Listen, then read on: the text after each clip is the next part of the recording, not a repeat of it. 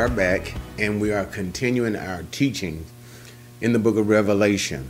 Now we've moved to the second section in this book, which deals with the letters to the seven churches that are addressed in chapters 2 and 3. Remember that basically Revelation is divided in accordance to the command that Jesus gave John. Write the things that he is presently seeing. That is, chapter 1, the glorified Messiah, the glorified or the resurrected Jesus Christ. So that's chapter 1. And then the things which are, that is, the letters to the seven churches. Those seven churches that we are going to talk about now, from Ephesus to Philadelphia to Laodicea. And notice I made a little break on that, from Ephesus to Philadelphia and then Laodicea. But we'll talk about all of that as we move through the letters. And then finally, the things that will be hereafter. So that's what Jesus told them, right? Things that he has seen, the resurrected Christ. Chapter 1, the things which are, the letters to the seven churches, chapters 2 and 3, and the things that will be hereafter, chapters 4 through 22. Okay, and so now we are in that second part of the division, the letters to the churches, right?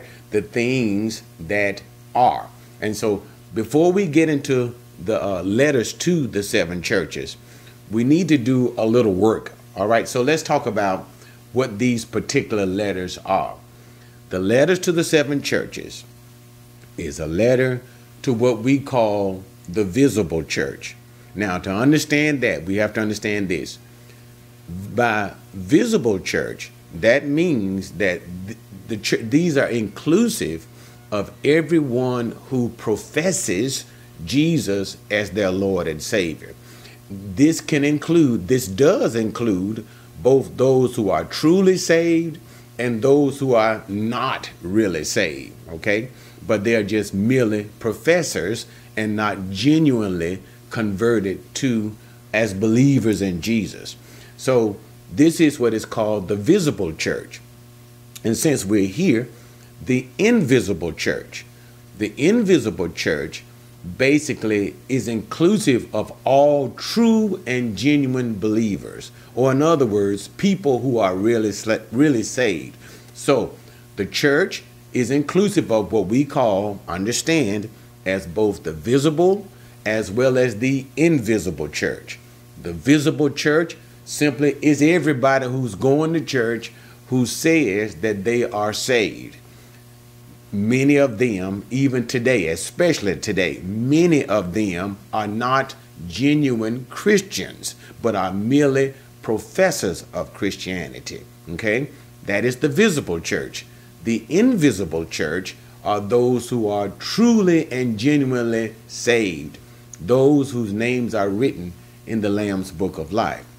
Now, and when we consider the church, you have to understand that the church is consistent of all people who believe in Jesus as the Messiah. From the period of Pentecost, that's in Acts chapter 2, all the way up to the point of the rapture. That is when Jesus returns to take the church back to heaven. That's 1 Thessalonians chapter 4. So to understand it, this is what the church is. All right. The church does not consist of believers throughout every age.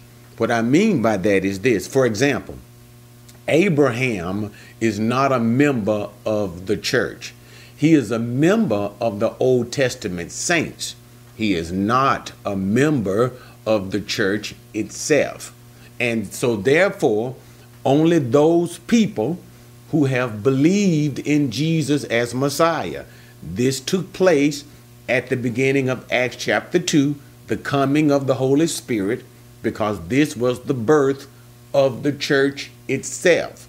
So from that period all the way up until when Jesus returns for his church. That's the 1 Thessalonians passage I was telling you about, when it says what? The Lord himself shall descend from heaven with the voice of an archangel, trump of God, with a shout, and the dead in Messiah, the dead in Christ. That's what that means. The dead, those who have died and have believed in Jesus as Messiah, the dead in Christ, shall rise first, and then we who are alive, we who believe and profess in Jesus as Messiah, then we will also be caught up in the air to be with Messiah. And so this is the rapture of the church that we are referring to. So all believers from that period of Acts chapter 2 up until the rapture, which has not happened yet, of course, the rapture of the church, they are members that constitute the makeup of the church, and that alone. Okay. All right. So this is what we mean. So that's our first point. The letters that John is writing is addressed to the 7 churches, and these are people again in what? The visible church. All right. And the visible church includes those who are genuinely saved and those who are just mere professors. Okay, that's point number 1. Now let's talk about the structure of these letters. The 7 letters that are addressed, the structures. And it's a basically general structure that you will basically see throughout all of the letters. Number 1 is the description of the glorified Messiah. So that's one of the first things that you'll see. And this will be taken. And this is what's so important about understanding chapter 1. The description of the glorified Messiah, that is the glorified Jesus, will all be taken from pictures that were previously given concerning him in chapter 1. So the things that we saw talked about in the description of Jesus, he will take pieces of that. Just little clips, not all of it, but pieces of that description of him when he begins to apply it to one of the churches, and the description that he'll give would be different. Okay, would be different. And basically what they would do is it would have something to do with Jesus's disposition towards that church. It will have something to do with his disposition toward the church. And we'll see that as we begin to go through these letters. So we'll have, number 1, a description of the glorified Messiah. Number 2, what will be generally contained in each of these letters is the words from Jesus when he says, I know. I know, I know. So, and this would be in all 7 of the letters to those churches. And what it basically deals with is the knowledge, the omniscience of the glorified Messiah. And that is, Jesus knows intimately everything that is going on in the church, but he also knows the future happenings of the church. Okay? So by the saying of I know, he is saying that I know everything that is happening within the local church, as well as he knows the future of the churches themselves. Number 3, we have an exhortation to overcome. And for each church, there will be a specific, and when by exhortation, is simply saying this. It is the command of Jesus, and it is also encouragement from Jesus. You understand that? It is a command. He's not simply asking you to make these changes. He is also, so that's the command part. But he's also encouraging you, and he encourages these churches to make the changes that he directs them to, with a particular benefit to each church. And you'll also see that as we work through the address to the churches individually. And then 4th, we have this issue when he finally says, he who has an ear, let him hear what the Spirit says unto the churches. And this is basically an exhortation to obey. Obey, obey. Okay? So now that's basically the general structure of Jesus's address to the churches. All right. Okay. Now let's continue on, because we do need to clear up some things and how to understand the letters to these churches. And this is what we call our method of interpretation. Our method of interpretation. And we will be using the historical prophetic interpretation, method of interpretation. Again, the historical prophetic method of interpretation. Now, and this, I honestly believe there are other ways to look at how some have interpreted the letter of Revelation. And I'm not going to get into that discussion, because that's not my approach. And neither is that the best approach that I believe is necessary for understanding the book of Revelation. So I'm going to only simply deal with this method of approach. There are others. I'm not going to deal with it, because I do not believe that they are the best way to understand the letter. And you find a lot of fault in that. And I'm not going to address all of that. So I'm going to only stick with this method of approach of interpretation, historical, prophetic, as we move through these letters, chapters 2 and 3, of understanding the churches of Revelation. Now, let me explain the historical prophetic interpretation, that method. By historical, we simply mean that these churches that existed in the region of Asia Minor, today, modern day Turkey, okay? These 7 churches, the churches of Ephesus, of Smyrna, Pergamum, Thyatira, Philadelphia, and Laodicea, and all of these 7 churches that we're going to talk about actually existed during John's day.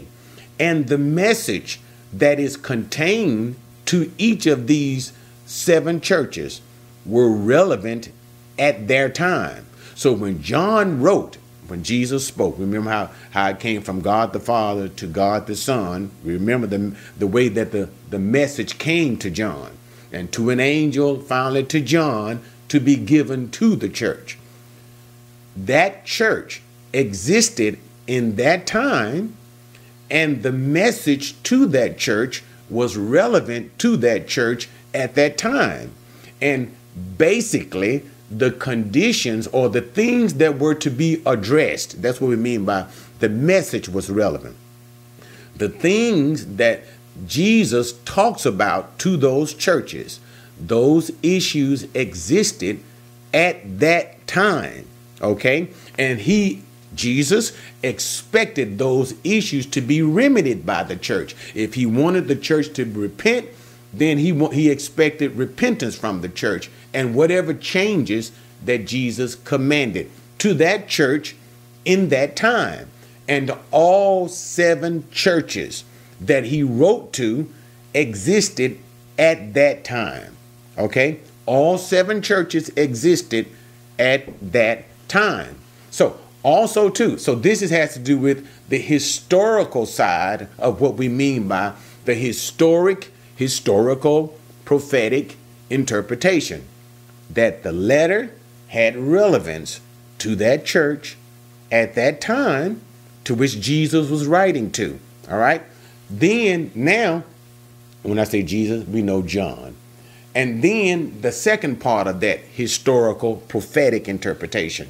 Okay.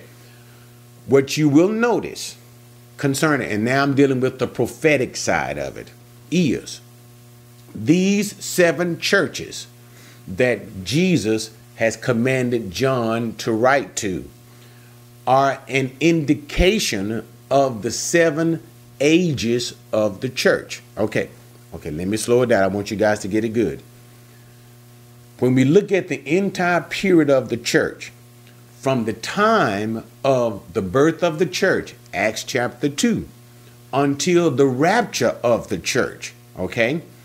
These 7 churches, each of them will have certain things that speak of basically what the nature of the church will be like during the 7 ages of the church. So for example, when we deal with the very first church, and we'll get into that in short order, the church of Ephesus.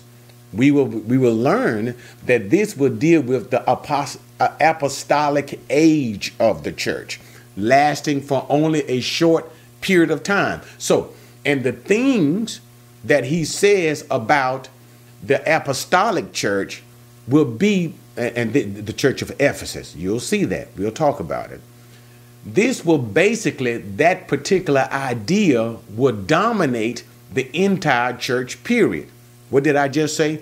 That particular idea, what he says about the church of Ephesus, will basically, predominantly, it'll dominate the whole era of the church for that period, But even though this will be the dominant mindset, the dominant appearance of the whole church during that period, all 7 of the churches, in other words, from Ephesus and Smyrna and all of the different things that we will talk about, all 7 churches will always be there for the most part. That's the general idea. So as we move through the churches, this is the part that is sometimes difficult to understand.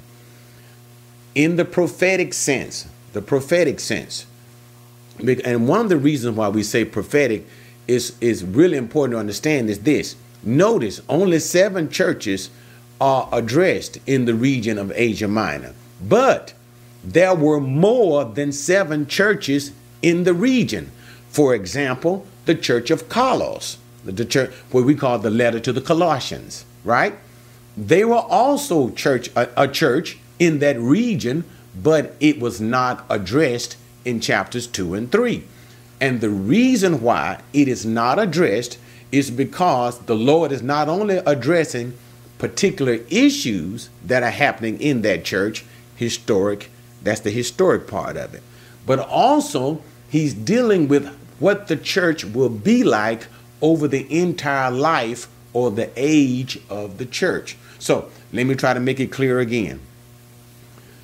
The prophetic side is dealing with, as we begin to deal with each letter to the church, it will deal with an age in the church. And these ages will be consecutive ages of the church. So as we move from Ephesus and then we move to Smyrna, Ephesus will be one age of the church, okay, up until a certain time period. And then Smyrna, as it speaks to that church, will be another age of the church up into another time period of the church, and thus forth, and Pergamum, and all the way up unto Laodicea, which will be the last age of the church. And as a matter of fact, I'm being a little premature, but that is where we are now, in Laodicea, the last age of the church. And as we also wanted to bring out, but even though these ages will dominate the characteristics. When I say ages, the characteristics, the things that Jesus says about the church, it'll be a part of that age. It will dominate those periods that we just talked about. Okay? But all 7 churches will still be there in every age. So all 7 churches or descriptors or things, the natures of the church as a whole, all 7 things will be there, but one will be dominant. And that's what you have to see.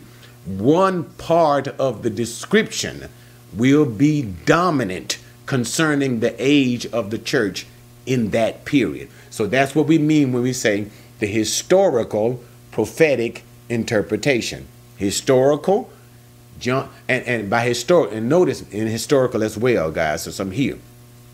All 7 of those churches that John wrote to are now gone. They don't exist anymore. So that yields, that tells us that the historical interpretation has validity. And then the prophetic part of it, and how it speaks with what the ages of the church, and how that one church, the descriptions of that church will dominate a particular age, okay? In that everything that he says to that particular church, all of it could not possibly fit or was fulfilled in the historical church. And we'll talk about that as we approach it. All right. For example, the Church of Philadelphia, right? The Church of Philadelphia no longer exists. But notice what Jesus said to the Church of Philadelphia, that he will remove that church from the trouble that should come upon the face of the whole world. Now, how can you remove a church from the troubles? That is, guys, the Great Tribulation. That is to come upon the whole world when that church no longer exists. So therefore, it must be speaking what? Prophetically of a church description of an age. All right. But we'll deal with all of those particular details as we talk about the churches. So now we have just dealt with the issue of what? Our method of interpretation being historical prophetic interpretation. And that's how we will try to understand the message to the churches. Okay. And finally, let's talk about the basic outline of each letter. Now, notice I said basic because some things are not involved in every letter. But the basic outline of the letter would be the destination, that is, to the church that it is written to, the description of Jesus, and that's referring back to chapter 1, the description of the glorified Son of God. Okay. Number 3, the commendation. And by commendation, Jesus will speak well of the church in some way, talk about some of the good things that he has approved in the conduct of the church. And then there will be a condemnation, the things clearly that he does not like. And then there will be an exhortation from Jesus to change or to do things different, an exhortation with the encouragement of finally a promise that, that he's going to do something or bless those individuals who obey what he has said with a particular promise. All right. And like I said, this is a basic outline of each letter, because some things, for example, commendation, that means simply to speak well of. For the church of Laodicea, the seventh church, Jesus has absolutely nothing good to say about that church at all. And then, like we just said, condemnation. For the churches of, Smyrna and Philadelphia, condemnation, something bad to say.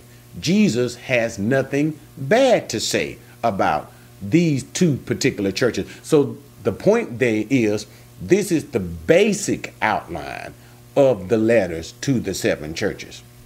Okay, guys, that's the introductory material that we need to understand these letters to the 7 churches. Again, number 1, what did we do? Let's do a quick review.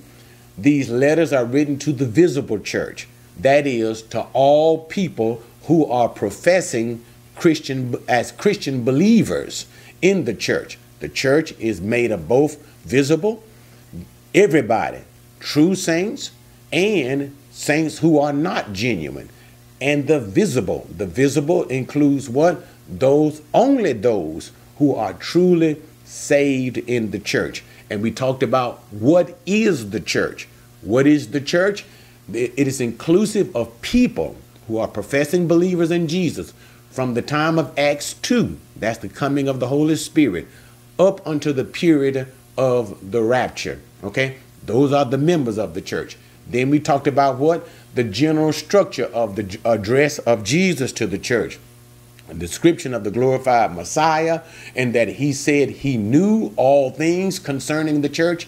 I know. And then there is the exhortation that he gives to overcome some particular sin or events in the church. And then there is that admonition, he who has an ear.